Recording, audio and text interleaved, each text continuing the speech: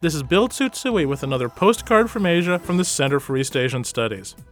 If China has a national sport, well, it's got to be extreme engineering. The Great Wall, the Grand Canal, the Three Gorges Dam, the railroad at the top of the world. And now, the Mount Everest Highway, a 3.2-mile paved road running from the foot of the mountain to a base camp over 17,000 feet above sea level.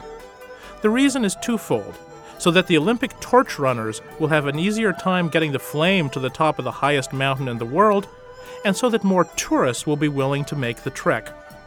This may spell the end for the sherpa industry, but there is certain to be a boom in bumper stickers saying, "This car climbed Mount Everest." With thanks to Randi Hacker for this text, from the Center for East Asian Studies, I'm Bill Tsutsui. Wish you were here.